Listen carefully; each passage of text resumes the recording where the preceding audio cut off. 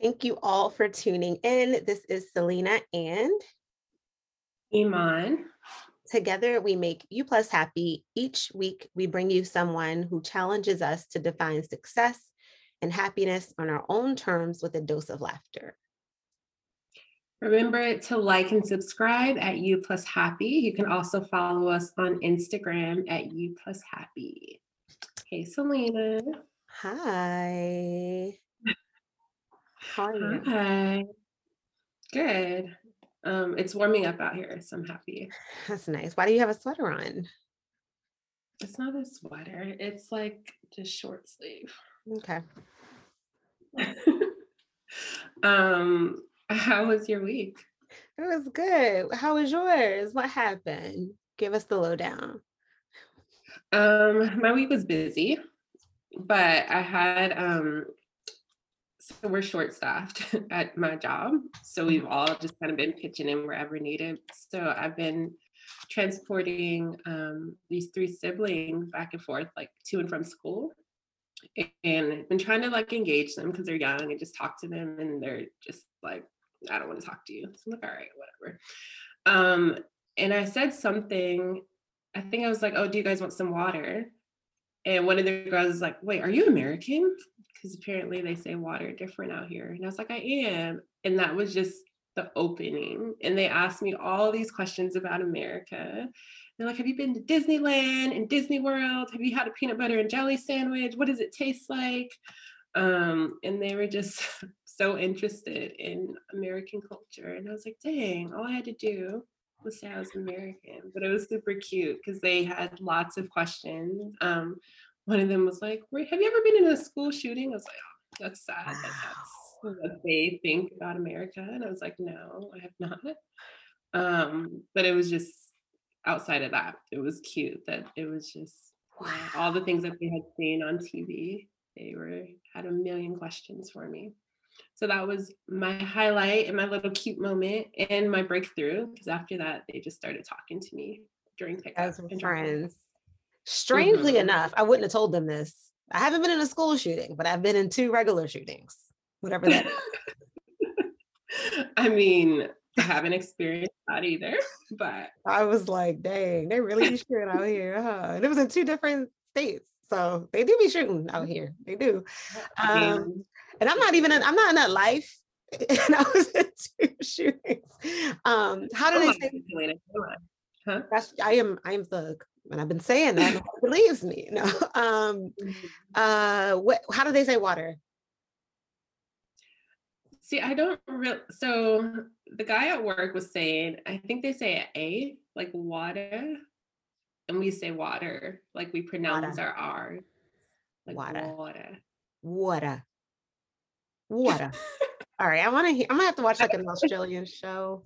I don't notice it, but I feel like people should obviously notice it with me because I sound different.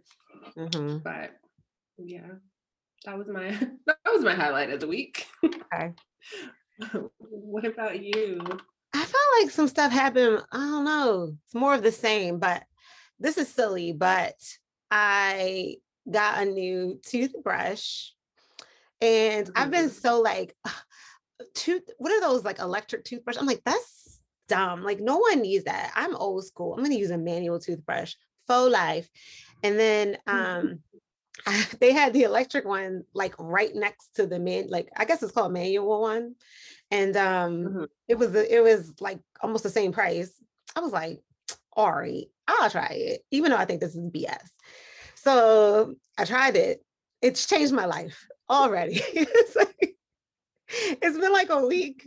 My teeth have gotten no plaque. This one's supposed to be for plaque because I do mouthwash, I floss, all that, but I still felt like at the end of the day, I would have like some plaque on my teeth. None. Not one piece of plaque detected. My mouth feels cleaner. Ew, not to saying I was gross before. I mean, But I would brush my teeth like probably 3 times a day, like in the morning, because I work from home. So, and then like after I got off work and then at night. But now it's like, it's just twice a day now. It's amazing. you upgrading. I I'm a little know. mad at your highlight though. Huh? That's not my highlight. That's not the Oh, highlight. That's what I wanted to share. First of all, ma'am. so we got a new toothbrush, guys. There was a lot of things popping, but this is the most important for the listeners. Yes, Y'all don't even know my clearly. business, my real highlight every week. That's what I could share with you plus Abby.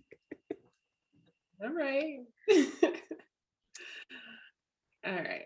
So this week we have Mira Jolie on. She is a life coach. She's a Los Angeles based and internationally recognized life coach, business mentor, podcast host, and influencer among sex industry professionals. Mira's work centers around supporting her clients to enter or exit the sex industry and thrive while still in it. Her approach acknowledges the stigma, double life, and social isolation workers face, as well as the complex legalities of the industry.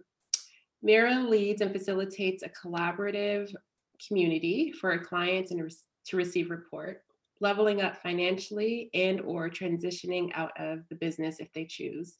Mira has been featured on NPR and Fusion Network, sharing her unique story of her experience as a sex industry, and Huffington Post calls her an inspirational woman. To learn more about Mira's services, tune into All My Heroes Are Hoes, I love that name, podcast to join her online community on Facebook. She can be contacted on her website, which is lifecoachforsexworkers.com. So without further ado, Mira. Hi, Iman. It's Mira. Can you hear me okay? Yes. Hi. Hi. So this is my co-host and friend, Selena. Hello. Hi. Nice to meet you both. Or actually, I know Iman, but Selena, nice to meet you. Nice to meet you. So just the first question is, how did you get started with life coaching?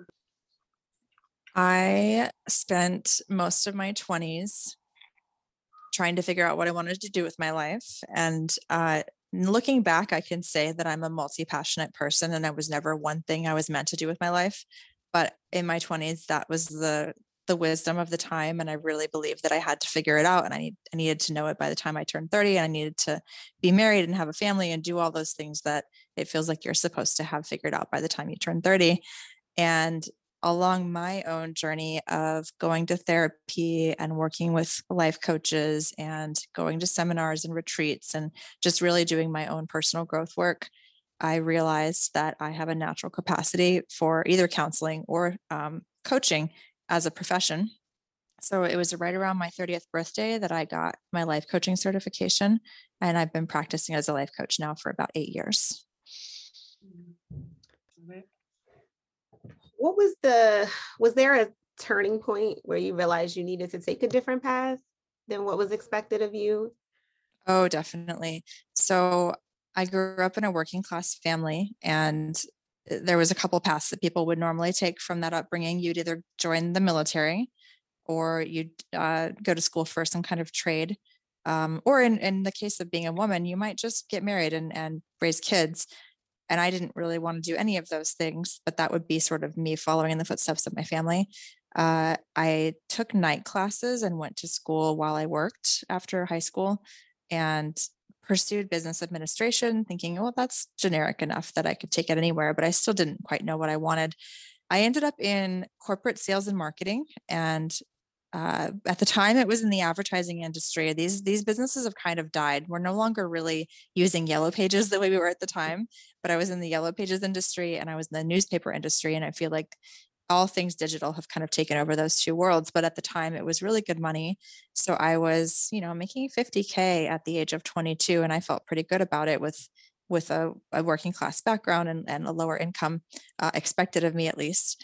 And I did okay until I realized that I am kind of psychologically unemployable. I don't like working for other people, and I don't like being told when I can take a vacation. As far as I'm concerned, I am renting my life to you as the employer, and it should be kind of the other way around. Like, I'm going to let you know when I'm not available. It just felt like a form of control and ownership that didn't work for me. And so I spent the next few years in my mid-20s trying to figure out how to get out of corporate America. and start a business without knowing exactly what that business would be, and just feeling really disillusioned by like, this is all there is. So I jumped through all these hoops and I did all these things, and yeah, I'm successful on paper, but it doesn't feel like something I could see myself doing for the rest of my life. So the big pivot was that I left a corporate job to go become a stripper. And that's not something most people would make a decision to do. But I was feeling adventurous and I felt like I'm only going to be in my 20s once, and I'm young and I'm cute and I can still make mistakes now. It's expected of me to make mistakes now. So let me just go do those crazy things I've always wanted to do. And I saw it as an opportunity to free up my time. So I wasn't sitting in an office, working that 9 to 5 schedule. All of a sudden I was working nights. I was making really good money and I had my days to myself to figure out what I wanted to do. And around that time, I launched an event production company, and I taught myself graphic design, and I had a side hustle as a graphic designer. And I was just sort of doing a lot of things. I had my fingers in a lot of different industries, and I was enjoying it, but it still wasn't what I wanted to do with my life. It was just sort of me having fun with exploring and trying different things. So that's the short story. There's a longer one, but those are some of the things I got into prior to becoming a life coach. When, I'm just, what, go ahead. when did you know, like you said, for women, when you were young, like some of the expectation was, oh, you can just get married and have kids. There's nothing wrong with that. But how did you know that wasn't for you? Yeah, there is How early nothing wrong with that. I want to make sure I'm clear about that, because Yeah. that is absolutely valid for people that want that. So I came out of the closet as a lesbian when I was about 17. Today I identify as queer, which to me is a little more flexible. It's not just that I only date women. I also date non-binary folks and people across the gender spectrum. But at the time, I didn't see a future of me getting married and having children. I know that it was possible, but it requires a lot of fertility treatments. And there's just all these other, things. I guess I looked up to some feminist icons of the time. One of my biggest role models was Ani DeFranco. She's a folk singer and a feminist and very social justice minded, and happened to be queer as well. And I was looking for people like her to see that there was another way to live my life, because the examples I had were really the ones that I listed: join the military, learn a trade, or, stay home and be a mom. So I think the queerness has me thinking differently about my choices in the first place, because it's already counterculture. It's already different than the mainstream. And so if I'm already going to be different in that way, what other ways can I choose to live differently? And I just found that I was more drawn to the concept of being a career woman and an entrepreneur. And so far it has served me well.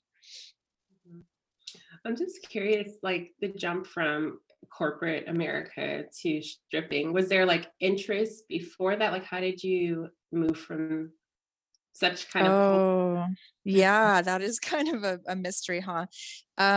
When I started going out to nightclubs between 18 and 21, at the time I was in Jacksonville, Florida, and a lot of the nightclubs would let you go in at 18. They would just put a big black X on your hand and you couldn't drink.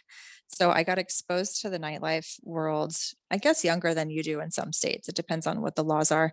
And I saw go-go dancers. And I mean, you can't go to a nightclub without seeing a go-go dancer. And I remember looking at them and just being like, wow, they're so beautiful and they're so confident. And I didn't know it at the time, but I was noticing in hindsight that I had an exhibitionist streak, that I liked to be on stage and seen and the center of attention, but I also liked the idea of being kind of untouchable.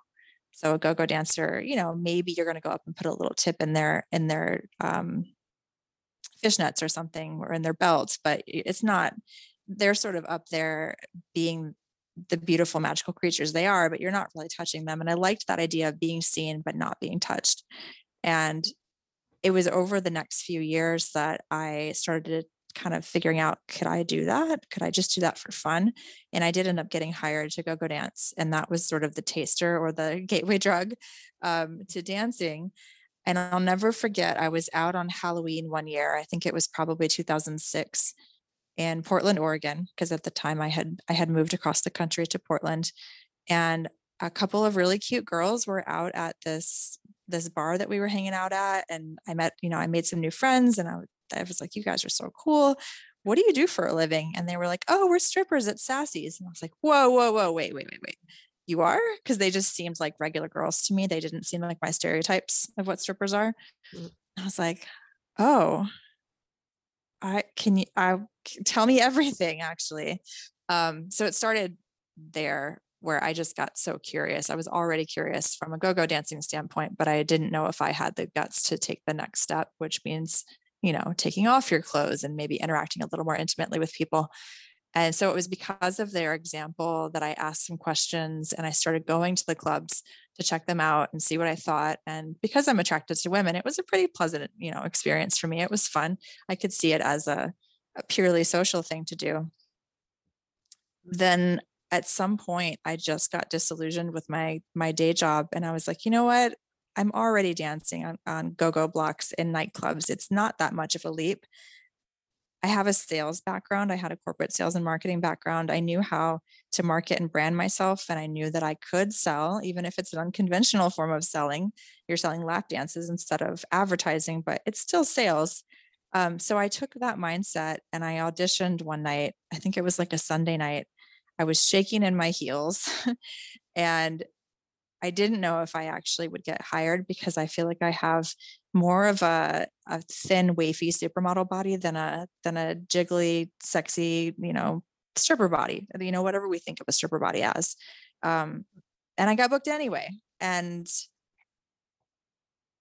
my mind was kind of blown, but I was excited and I was nervous. And so I started working a couple nights a week in addition to my 9-to-5 day job. And I was exhausted and my knees were bruised. And I was also thrilled and invigorated and excited and making hundreds of dollars on my off days. And eventually I just realized that I would rather be doing that than working my cubicle job. So I took the leap. I love how throughout your story, it just seems like you are just very open to just trying things out and just kind of going with it and seeing what happens. Thank you. Yeah, I've always really believed that, and this is the result of going to lots of seminars and reading lots of personal growth books. I've always really believed that getting outside of our comfort zone is where the magic happens. And that if I stay in my comfort zone, nothing particularly interesting is going to happen in my life, but the growth will come when I get uncomfortable. And it has always proven to be, maybe not the most socially acceptable decisions that I've made, but if I can sleep on the pillow at night and feel good about the choices I'm making, that's what really matters to me. And one of my role models, RuPaul, will say, if they ain't paying your bills, pay them bitches no mind. Mm-hmm. And really, basically, if you have an opinion about me, unless you're paying my bills, it doesn't actually matter to me. So I've been able to kind of move forward with a lot of radical decisions from that standpoint. Yeah, love it. I guess just along those lines, what have been one of the biggest challenges that you've faced in your journey, and how did you push through that? I have a couple. It's hard to actually pinpoint which one I want to give you. I'm going to give you two, and I'm going to focus on the more recent one. So the first big challenge was overcoming a period of suicidal depression in my life. This was the convergence of knowing that what I was doing with my career wasn't my ultimate highest expression. I was in an emotionally abusive romantic relationship, and I had kind of socially isolated myself because that kind of goes hand in hand with bad relationships. And I also was feeling really seasonally depressed because Portland's weather started to be a little much for my system. And I didn't see all of that coming, but it all added up to numbing out with drugs and alcohol and really isolating myself and having very scary suicidal ideation. Sorry, trigger warning. And it was that period that prompted me to move from Portland to Los Angeles, where I live now, and really solidified my decision to do all the personal growth work that I've done that set me up to be a life coach. And then around the time that I launched my life coaching practice, I met a new partner who ended up being someone I stayed with for about 8 years. We had a wedding ceremony, but not a wedding on paper. And it was a very, very serious relationship. That relationship, unfortunately, came to an end right before the 2020 pandemic. And it was pretty devastating for me. I'll say that was a huge turning point in me questioning everything that I thought I wanted in my life. So it was in the growth of healing from that, I'll call it a divorce, because whether or not there's a contract is irrelevant. It felt like a marriage to me. Um, I committed to being polyamorous after that relationship. I'd already experimented with open relationships, but I really committed to polyamory being my relationship style after that. And I wrote a relationship manual to describe who I am and how I love, and what my sort of proper care and feeding would be if you were to need a manual for how to love me. And I found that really empowering. And so those were some of the things that I did to heal from that relationship. But there's been a lot of other changes that have happened post letting go of that dynamic. A big one has been giving myself permission to be as me as I want to be, and not trying to fit myself into a relationship just because I care about someone. I think that's really common with a lot of people, is we find someone we're really into. We might notice there's a few mismatches or like orange flags in there, but we're like, oh no, it's fine because I really like this person. So I'm going to be who they want me to be so that I can stay in this relationship. And I found out the hard way that that does not work. That's the equivalent of ignoring your intuition.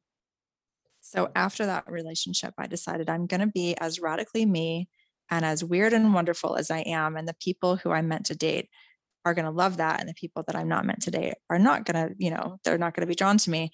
And that's where I want to find my authentic relationships.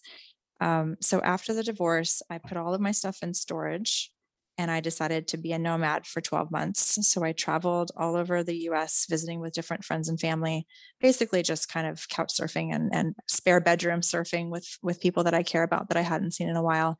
And I didn't know at the time that I was going to be in the middle of a global pandemic, but that happened. So all my stuff's in storage in December. And then in March, we all locked down. And so I had to make some adjustments, but it was such a powerful way to kind of reaffirm this adage that many of you have probably heard: wherever you go, there you are. Mm-hmm. Have you heard this one? Mm-hmm. Yeah. Yes. Yeah. So like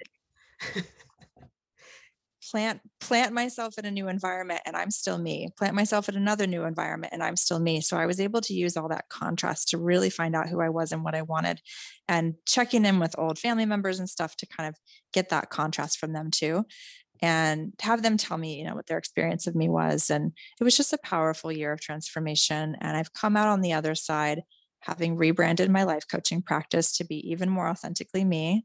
And, found another relationship that is the healthiest, most aligned, most incredible soulmate connection I've ever had. And I'm just delighted and happy. And it was the most painful thing I've ever done to leave that relationship. And it was also the most rewarding thing. Yeah. I have a lot of follow-up questions. I mean, same. A lot in there. Yeah. Well, if this can be a quick one, real quick, because you touched on emotionally abusive relationships in that. And I think we hear that a lot, but they can be as hard to leave as any other. How did you get out of it? How did you leave that one? I know that's not the 8 years. Yeah, no, yeah. I can answer whatever question you want. That was about a 4-year relationship. And it got to where it was like I could have no personal time to myself. If I even just wanted to take a walk and not invite my partner, there would be a whole fight about it.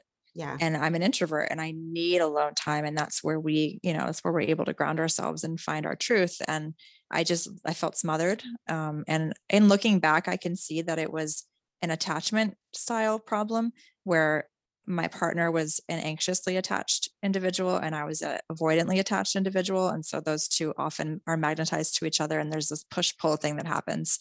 And, both of us were just really unhealed. We hadn't done as much of the therapy as I've done now. Looking back, I have so many more tools. So I chose a very unusual route to leave that relationship. I moved her with me to the new city because we both wanted to be in Los Angeles. Mm-hmm. But we both kind of also knew the relationship was on the fritz and it probably wasn't going to make it. So we were kind of realistic about the possibility that the move would break us up, and it did. And even though, like our last interaction before we went no contact was kind of a yelling, screaming, wrist grabbing, I'm going to call the cops kind of thing. Unfortunately, that's what it looked like. I kept my boundary of no contact, and I tried my best just to focus on my own healing.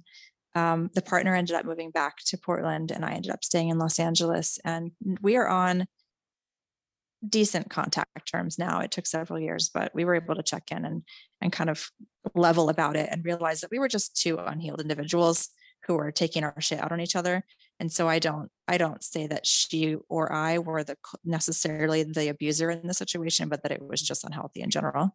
And yeah, I'm happy that she's happy, and I think there's a real mutual care there. Yeah, I have a friend who said a lot of times people get in relationships to cope with, like, it's a coping. You're not even realizing that you're just coping with life together. You're both, like you said, very unhealed, and you're just escaping all that in each other. And so I think that sounds similar to that sort of situation. And my other follow-up question real quick is, we hear polyamory. What is it to you? Like, I think all of us have this like misconstrued idea of it looking from the outside in. Yeah. So we understand monogamy to be kind of the default in society. In the same way that we understand heterosexuality to be the default in society. You're supposed to be a man who marries a woman, and you're supposed to be exclusive forever and buy houses and have babies and live happily ever after. So if we were to erase that whole script and decide that we could design relationships the way we want them to work, how would we design them? If that model just didn't exist and we all made up our own rules, to me, that's what polyamory is, which is to say that sometimes we form connections with people that are really unique and intimate, whether or not they're sexual, but in a monogamous framework, it is forbidden to explore or deepen that type of dynamic. As soon as you notice something like that's happening, you cut it off and you look the other direction, you put on blinders. But to me, that is robbing myself of the depth of human experience and connection if I don't allow those dynamics to flow where they may. And it doesn't take away from the relationship I have with one person if I deepen the relationship with another person. Just like we don't, if we love one parent, it doesn't mean we don't love the other parent. If we love one sibling, it doesn't mean we don't love the other sibling. And I'm not saying it, there's no crossover here with dating our family. Right. I'm just referring to love. Yeah. We can love many people. We love our friends. We love our family. We love all these different individuals in our lives, but it's only when it becomes romantic love that we make it restrictive. So what if we stopped restricting romantic love and we allowed connections to develop in whatever way we wanted them to, and we made our own rules? To me, that's what polyamory is. I love the way you explain that. And also what it sounds like, though, is it takes so much courage, first of all, because you're going against society's norms, like you mentioned. And then also knowing yourself and that takes so much as an individual. Do you know what? Because that takes a lot of independence, I feel like, and just walking away from you would get kicked out of some circles, and that takes courage and strength. Thank you. Yeah, I think having grown up and having to face my sexual orientation really young kind of set me up to be prepared for, well, I'm just different. And I now am kind of like, every time I discover a new thing about me that's different, I'm like, well, okay. What I've learned is that when I tell people who I am authentically, the right people are drawn to me and the wrong people are repelled from me. But yes, there is a social consequence. Some people are just not going to understand and you're going to lose them. And there is real grief involved in that. And then in the place of the people that you lose, you gain this incredible community of like-minded people. So I've always found that it's ultimately rewarding. And what you share with that new community is a sort of group trauma. All of us have lost someone as a result of making this alternative decision, and it's worth it. So in my relationship, what it looks like is I have a partner that I live with who I think of as a soulmate and an anchor and a constant in my life. I don't imagine that she's going anywhere. And I have a couple of very deep, intimate friendships with people that I don't know what to call them. They're not exactly romantic, but they're not exactly not. They're kind of squishy. That's my best way of describing it. It's sweet. There's a lot of kissing or cuddling or making out or, hot tubbing or watching movies. And it's like dating these friends except there is not an expectation that one day we're going to escalate to some sort of forever and ever exclusivity. There's just an understanding that we really enjoy each other's company as it is, and it's beautiful, and it gets to be whatever it is without it needing to look a certain way. And I think that's probably the way I'm going to continue to do my polyamory. I have a partner that I get most of my deep and emotional needs and domestic life things settled with. And then I have other people that I just allow dynamics to develop with, within the boundaries of finite time, because we all have 24 hours in a day. Yeah. So, and everyone does it differently. Some people live in groups with multiple partners. Some people refuse to live with a partner ever, and they just have different people they care about, and they are sort of their own solo unit. And it's been really cool to know that I can change my mind and evolve and develop relationships how I want to. And that is my happy. Yeah. It sounds like, so I was listening to a podcast probably about a week ago, and they were talking about just relationships. And a lot of times when relationships end or there's a divorce, it's because of unmet expectations. And it sounds like in just like the polyamorous, at least polyamorous, I can't say that. You got it.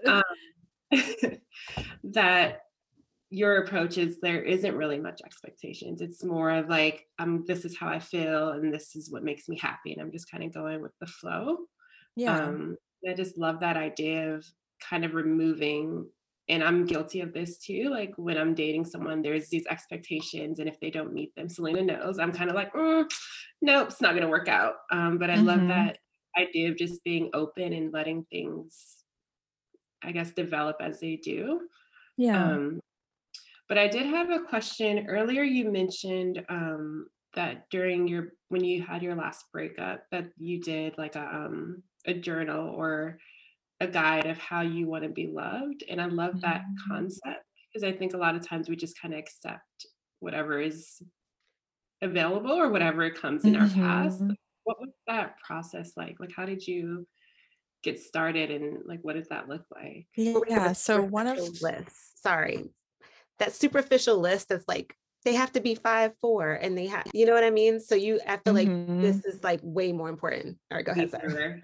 It's so completely different. This is actually like, this is who I am, and this is how I operate, and these are my boundaries, and these are my values. These are my, what I'm available for and what I'm not, what my deal breakers are. I call that my hell yes and my hell no list. And it's just kind of me saying, like, on paper, this is what you need to know about me if you're going to choose to get romantically involved with me. And as long as you go in knowing that this is who I am and this is how I do relationships, then you know what you're opting into. And I wish we all did this. I think it would make every relationship so much easier if there were no questions about, like, how do I make this work? And it also eliminates a mismatch in values early on.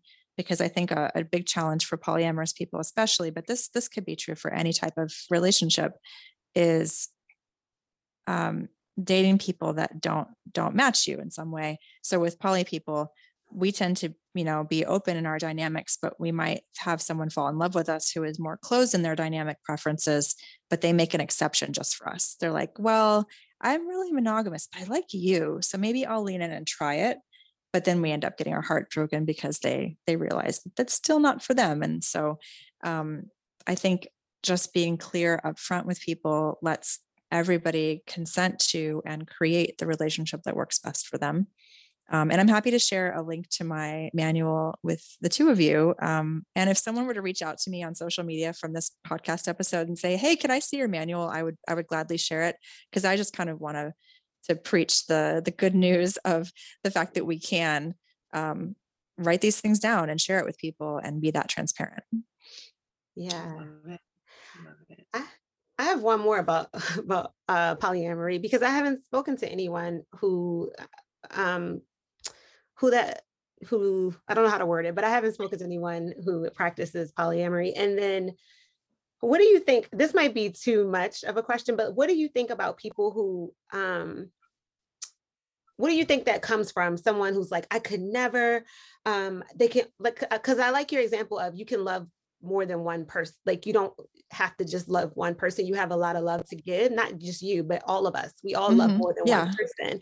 So what Yeah. do you think that stems from? Then, like I said, if this is too much, I understand, but what do you think that stems from, where it's like, when it comes to this type of love, I only want it from you, you only give it to me, and that's it. And it's like this, you know what I mean? Like, I'm not condemning either side, but it does sound that I never thought about it in that way. Like, does that make sense? Yeah, it's the only type of love that we put rules and restrictions on. Right. And say only one person. Yeah. Only one person can love you like this. You can have family love, you can have friend love, but you can't have any other type of romantic love. Where do I think it comes from? Well, there is a book called Sex at Dawn that goes into the historical understanding of how Homo sapiens developed relationships and sexuality. And you'll actually see that historically, most human communities, most cultures have been polyamorous up until the invention of property ownership. And when property ownership began to be a thing, marriage began to become a thing. And when marriage became a thing, inheritance means that if we're going to pass down generational wealth, the men typically needed to know that who they're passing their wealth and their property down to is their actual offspring. So polyamory would be a threat to that and a challenge to that. So it's complicated and not kind of an inconvenient truth to look at it and actually realize that it was about controlling women. That monogamy was developed. Monogamy is actually a construct. But I'm going to try to zoom out a little bit and come back to something that's really relatable, which is attachment styles, which I talked about briefly. It's a concept that you'll hear about when you talk to a therapist about relationships. And it has to do with how we were raised and how we were loved when we were raised, and the way that we relate as adults based on the experiences we had as children. And the more insecurely attached we are from childhood, the more likely we are to find safety in monogamy, because we don't feel that there's like a constant threat to our love, if that makes sense.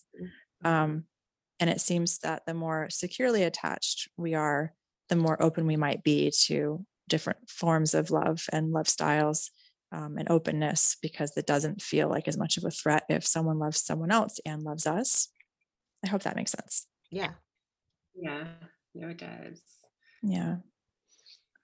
I'm going to give you one more book recommendation for those who are listening, that's kind of adjacent to this, and actually two. One is called Polysecure, and it's an examination of polyamory and attachment styles, but it's relevant to any relationship style. And I do recommend it to monogamous people because it's just such a educational deep dive into attachment.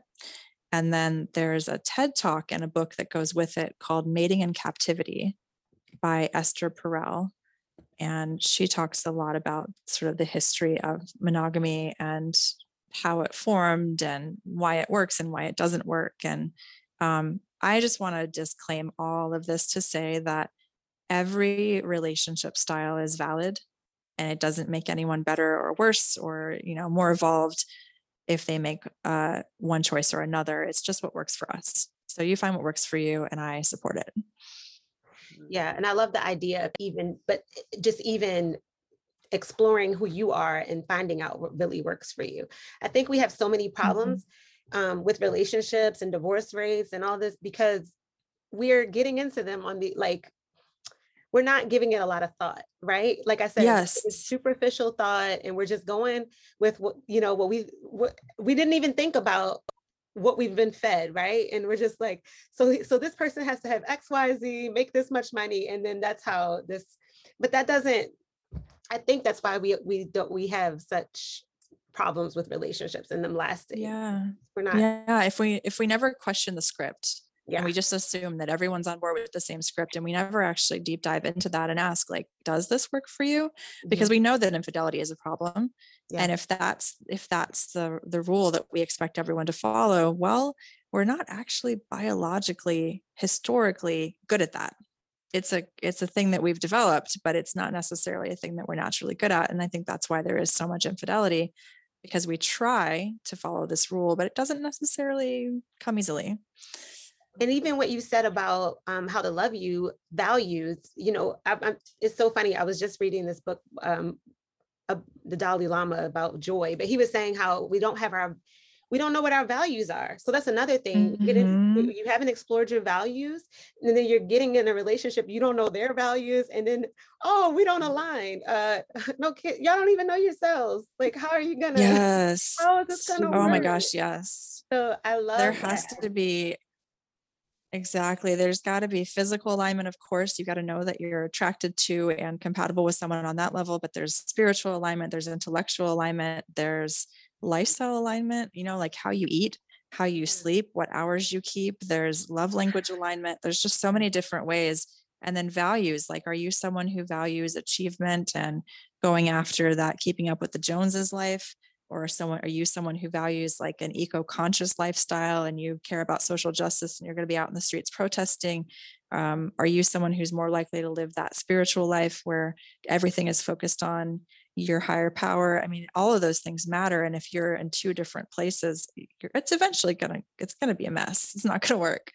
And you can't change anyone. So you want to find somebody to be with that you don't want to change, who you love them for exactly who they are, because the alignment is just easy and natural. And you don't want to try to change to fit them, because then you're stifled Exactly. and you're miserable. Mhm. Yeah. And I found out the hard way that does not work. No, That happened to me it's too. miserable. I think we've all been Yeah. there a time or two. Yes, we've all Mhm. been, for sure. I think too, just within the relationship, also being open to relationships are going to change over time. So I know that, like, just personally, I've gone into relationships where there's this expectation and things are aligned, and then at some point they weren't. And it's like Mhm. having the ability to be like, okay, well, this is what I'm really interested in. This is something that I value now, and Yeah. being open enough to say, like, all right, are we still on the same page? Because I think sometimes we go into relationships and we're just like, nope, this is how it is and this is how it always needs to be. Yeah. But I think being, open to that change and, going with the flow. I agree. I think it's completely unnatural to think that relationships don't change when the only constant in our life is change. Everything is Mhm. always changing around us, everything is always changing within us. Then why wouldn't our relationships evolve and change with us too? I love that. I forget which one of you it was that mentioned the Joy book. Was that the one where the interview is between Dalai Lama and Desmond Tutu? Is it the Archbishop, right? Yes. Yeah. Yeah. I'm only on page 34. So that's why I was like, is that his name? I don't want to say yes. Yeah. I'm reading it right now. Yeah, it's on my reading list. I'm glad to hear. Are you liking it? I love it so far. I only put it down because I Good. had to record today. Otherwise, I would have not. It's like a Nice. page turner. Yeah. Good. Yeah, I think that they are some of the more evolved humans on Earth right now, and I think there's so much to learn about from that perspective, that we're all kind of growing and evolving. And if we allow our relationships to be a tool for that growth and evolution, and not forcing them to look a certain way, and not even forcing them to always, I just think this idea of forever and ever is not realistic either. Hmm. It's nice, and I hope that everyone can have a lifelong relationship, but if we've grown out of someone or they've grown out of us and we force it to stay in this holding pattern, then everyone's being held back. Yeah. Yeah. And I just think that the point of life here is to grow and evolve and become better and more aligned and more aware of who we are. And if we're stuck in a holding pattern in a relationship that we've outgrown, then that doesn't serve us either. So I guess the message here is to just figure out who you are and give yourself permission to be all of that, and choose people who are where you are in growth, and maybe pacing at a similar pace to the path that you're on. Yeah. Mhm. Love it. It seems like, I don't know, and correct me if I'm wrong, it seems like you have done a lot of work around just being your true authentic self, and even like at 17 coming out and being like, this is who I am. Um, what has been your biggest kind of motivation up until this point? Great question, and thank you for that reflection. I do feel that is my way of being. Um, I remember when I was about 20, I sat down and I wrote down a list of goals for all the things I wanted to accomplish by the time I was 30. And I almost had it broken down by the month. Like I had a goal for every month for the next 10 years of my life, which you probably know by now is unrealistic and impossible. Like that's just not how that goes. It's not how that works. But I was optimistic and I was like, this is how my life's going to work. And over the years, I've just realized that I have a certain amount of control of my life, but then there's also this beautiful element of surprise and spontaneity and intuition and like inner guidance that I I didn't know when I was 20 what 25-year-old me would want, and I didn't know at 25 what 30-year-old me would want. And you can keep on with that pattern. There's just the evolution is so interesting and unpredictable. So for me, it's always been, as soon as I realized that 10-year plan was unrealistic, I had a couple of situations where I was like, oh, and that's not what I thought was going to happen. I've just started to trust that those forks in the road and those curveballs are actually the magic of life. And if I just roll with it and I trust it, that things are going to turn out more amazingly than I could have imagined on my own. And some people would say that that's God at work, or that's your relationship with the spirit or the higher power or whatever you believe in. And I'm on board with that idea that there's something else we're working with that's not just our own will to make it look a certain way, but there's also an element of magic and surprise. So I just keep leaning into whatever my heart is calling me to do, whatever that desire is, even if society has opinions, because their society will always have an opinion about it. And there's all these memes on social media that are like, if you're a woman who wants to be a stay-at-home wife, someone's going to tell you that you're lazy. And if you're a woman who wants to be a career woman, someone's going to tell you you're selfish. And if you're too skinny, they're going to call you this. And if you're too fat, they're going to call you this. And it kind of doesn't matter what we do. Someone's going to have an opinion. So if we just stop caring what people think and do what our heart's calling us to do, we're going to be as close to alignment with our best life, our happiest life, our bliss as possible. And that's what's been driving me over the last few decades. Mhm. How do you, Love that. I know, I love it too. How do you hear it? Like what's in your heart? How do you feel it? And how do you cultivate that trust in it? Because I know we've all had that intuition and then we like don't trust it. Like, I just got a sign, but I'm going to wait for the next sign because that sign wasn't strong enough. Oh man. I've learned that it speaks to me in whispers and nudges and little synchronicities. I've learned that what I focus on, I tend to bring more of into my life. So some of it has been intentionally focusing on positive expectation and possibility and, abundance and prosperity and, just things working out, basically.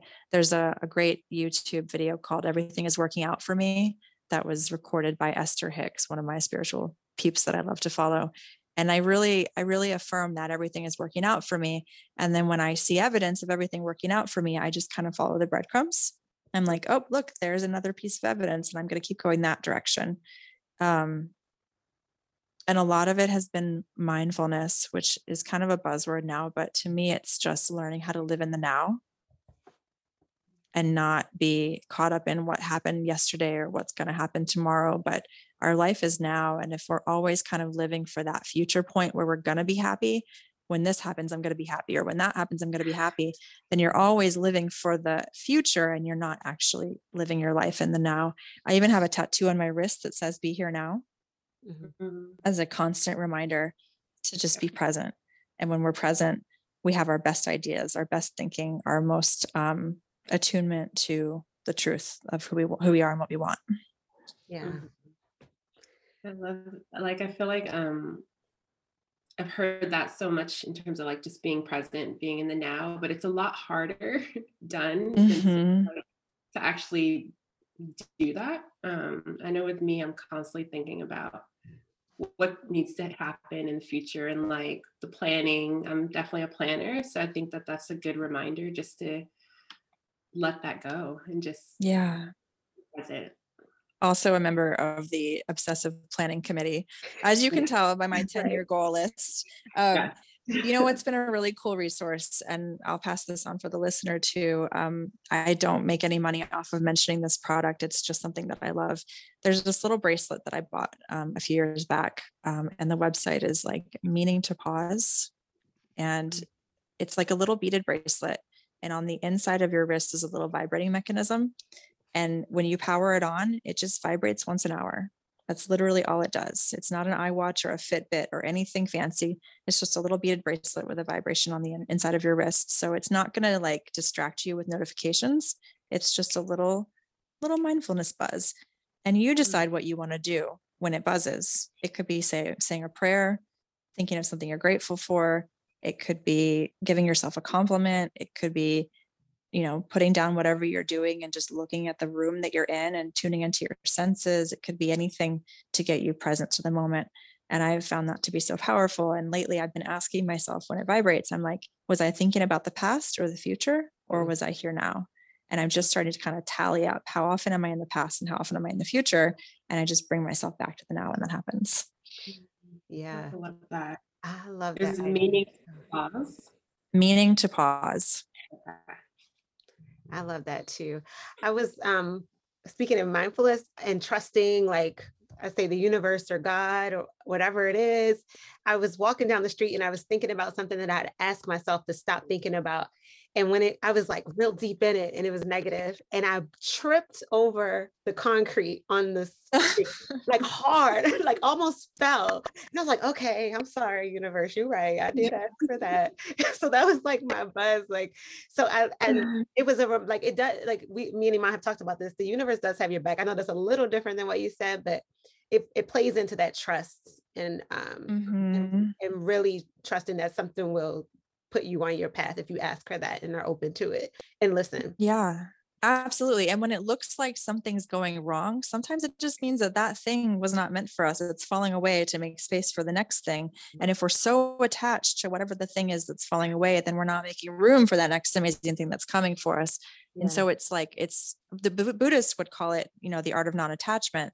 But every spiritual tradition seems to have some overlaps in this trusting that whatever's going on is okay, letting it be okay, and knowing that you're always going to be okay. Because just like the plants and the animals that live on this planet, I don't think they ever worry about, am I gonna be okay tomorrow? They're just in their life right now, and nature provides for them. And I really believe that the world provides for us too, if we let it. Yeah. Like we are nature. We are part of nature, and we just forget that sometimes.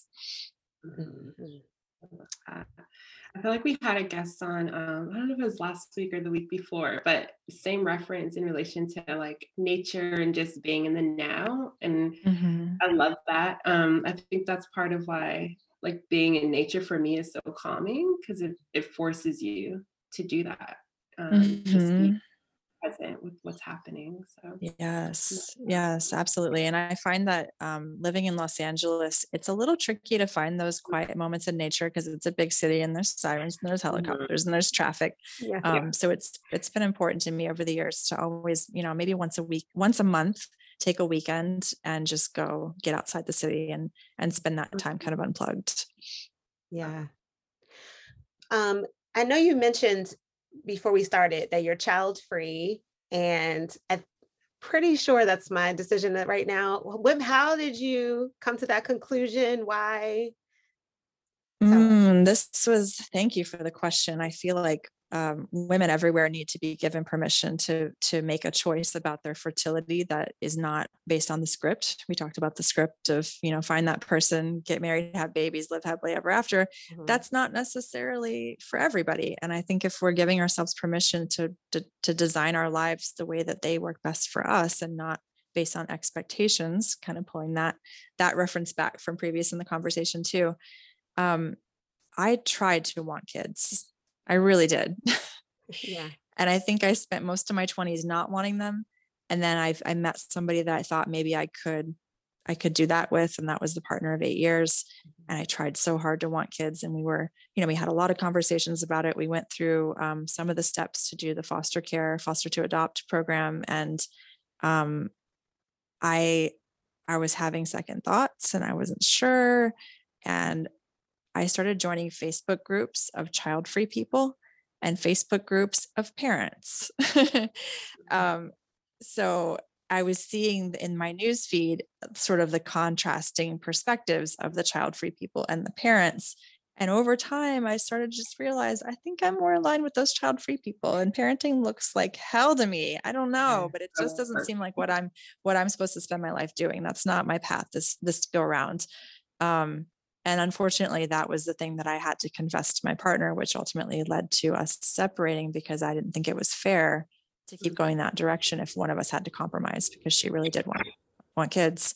And I'm not here to stop anyone from having that be a part of their experience if that's what they want. So it was painful. It was a huge, painful decision. I'll be 40 on my next birthday, and it's feeling very final now, because biologically it's very unlikely that I would be able to have kids, not only because I don't date men, there's that part, but also just fertility. And then I guess I could still foster to adopt if I wanted to, but I'm more drawn to mentorship with like a big brother, big sister program, or the LGBT Center has a mentorship program as well. So that's kind of the direction I'm feeling. That what you said about there's a lot to that still goes back to like knowing yourself and exploring things before you make those decisions. But what I wanted to highlight one of the things you said. You were going through that process with your partner, and you had the integrity and love this person enough to let them go because of your decision. And I think a lot of times, like, to me, that's love. I love you enough that I want you to have everything that you desire and everything that you want. And I want you to be truly happy. And even if it's with the exception of me, and like I have to go be in pain.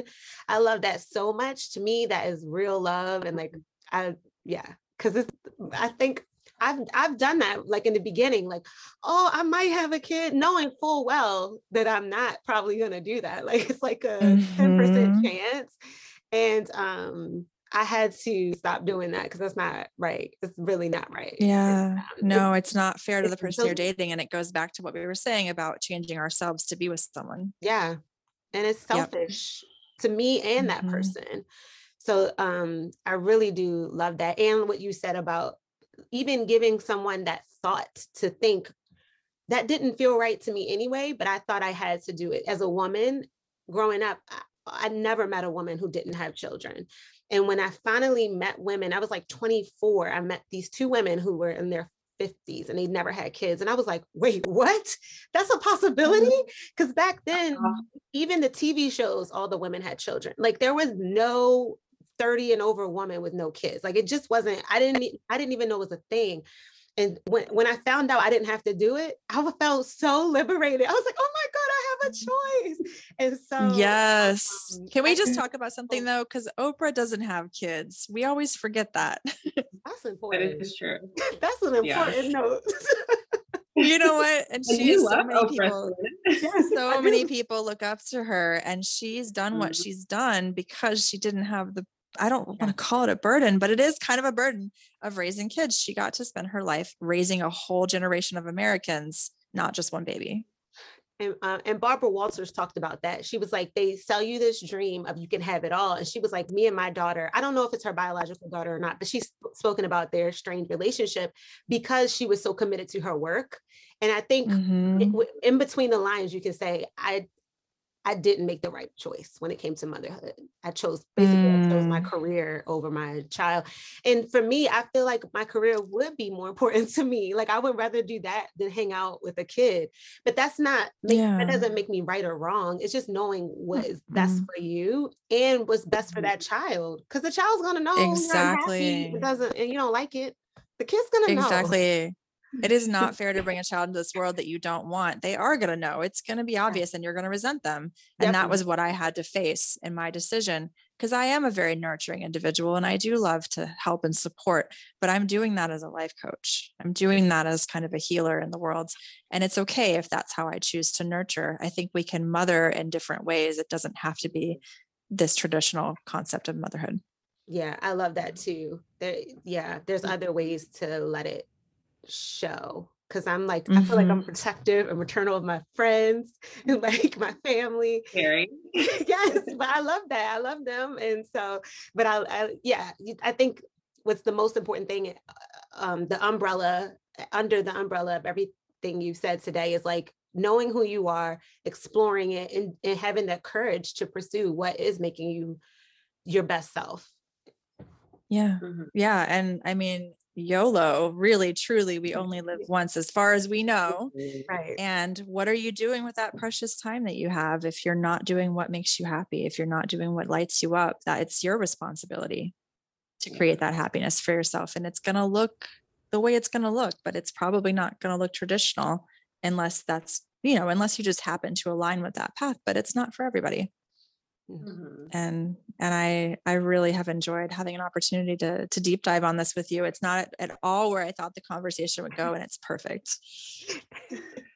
Love it. No, it's definitely like my mind is racing right now, and I have so many thoughts, and just like, I feel like even within the way I handle things, like I need to check things. I've always been like, I'm so open, but in this conversation, I'm like, but am I really as open as I thought I was? So yeah, I love that. I feel like you challenged me to rethink some of my thought processes and the way that I like navigate relationships in general. So that's wonderful. I love the whole concept of your podcast because you're intentionally talking to people who will challenge your thinking. And that's brave. That's courageous right there, because most people don't enjoy the experience of cognitive dissonance. It makes you feel really uncomfortable to have your values or your beliefs challenged. And so it's amazing that you're doing that. And I'm incredibly honored to get to be a part of it. Thank you. I know we're coming up on time. Selena, did you have any other questions? I have a million, but we don't have time. And I would love if you came back one day for part 2. Because I have I was like trying to keep myself calm, but I know I didn't do a great job, but I have a lot more questions. Yeah. And I would love to come back anytime. Okay. We have to make this happen for sure. So we'll close out because we're out of time. Did you have anything else to say on this episode? Anybody? Me? Yeah. Yeah, go ahead.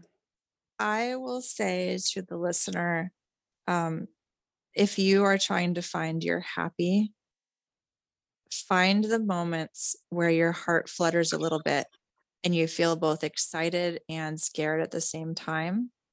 And know that the fear is just a biological response. Like we're programmed with that as cavemen. It's still there. That's like an old brain kind of response. But pushing, because the fear is really just a smoke screen. It's not real. It's like one of those force fields in a sci-fi movie, and you push through it, and then it was nothing.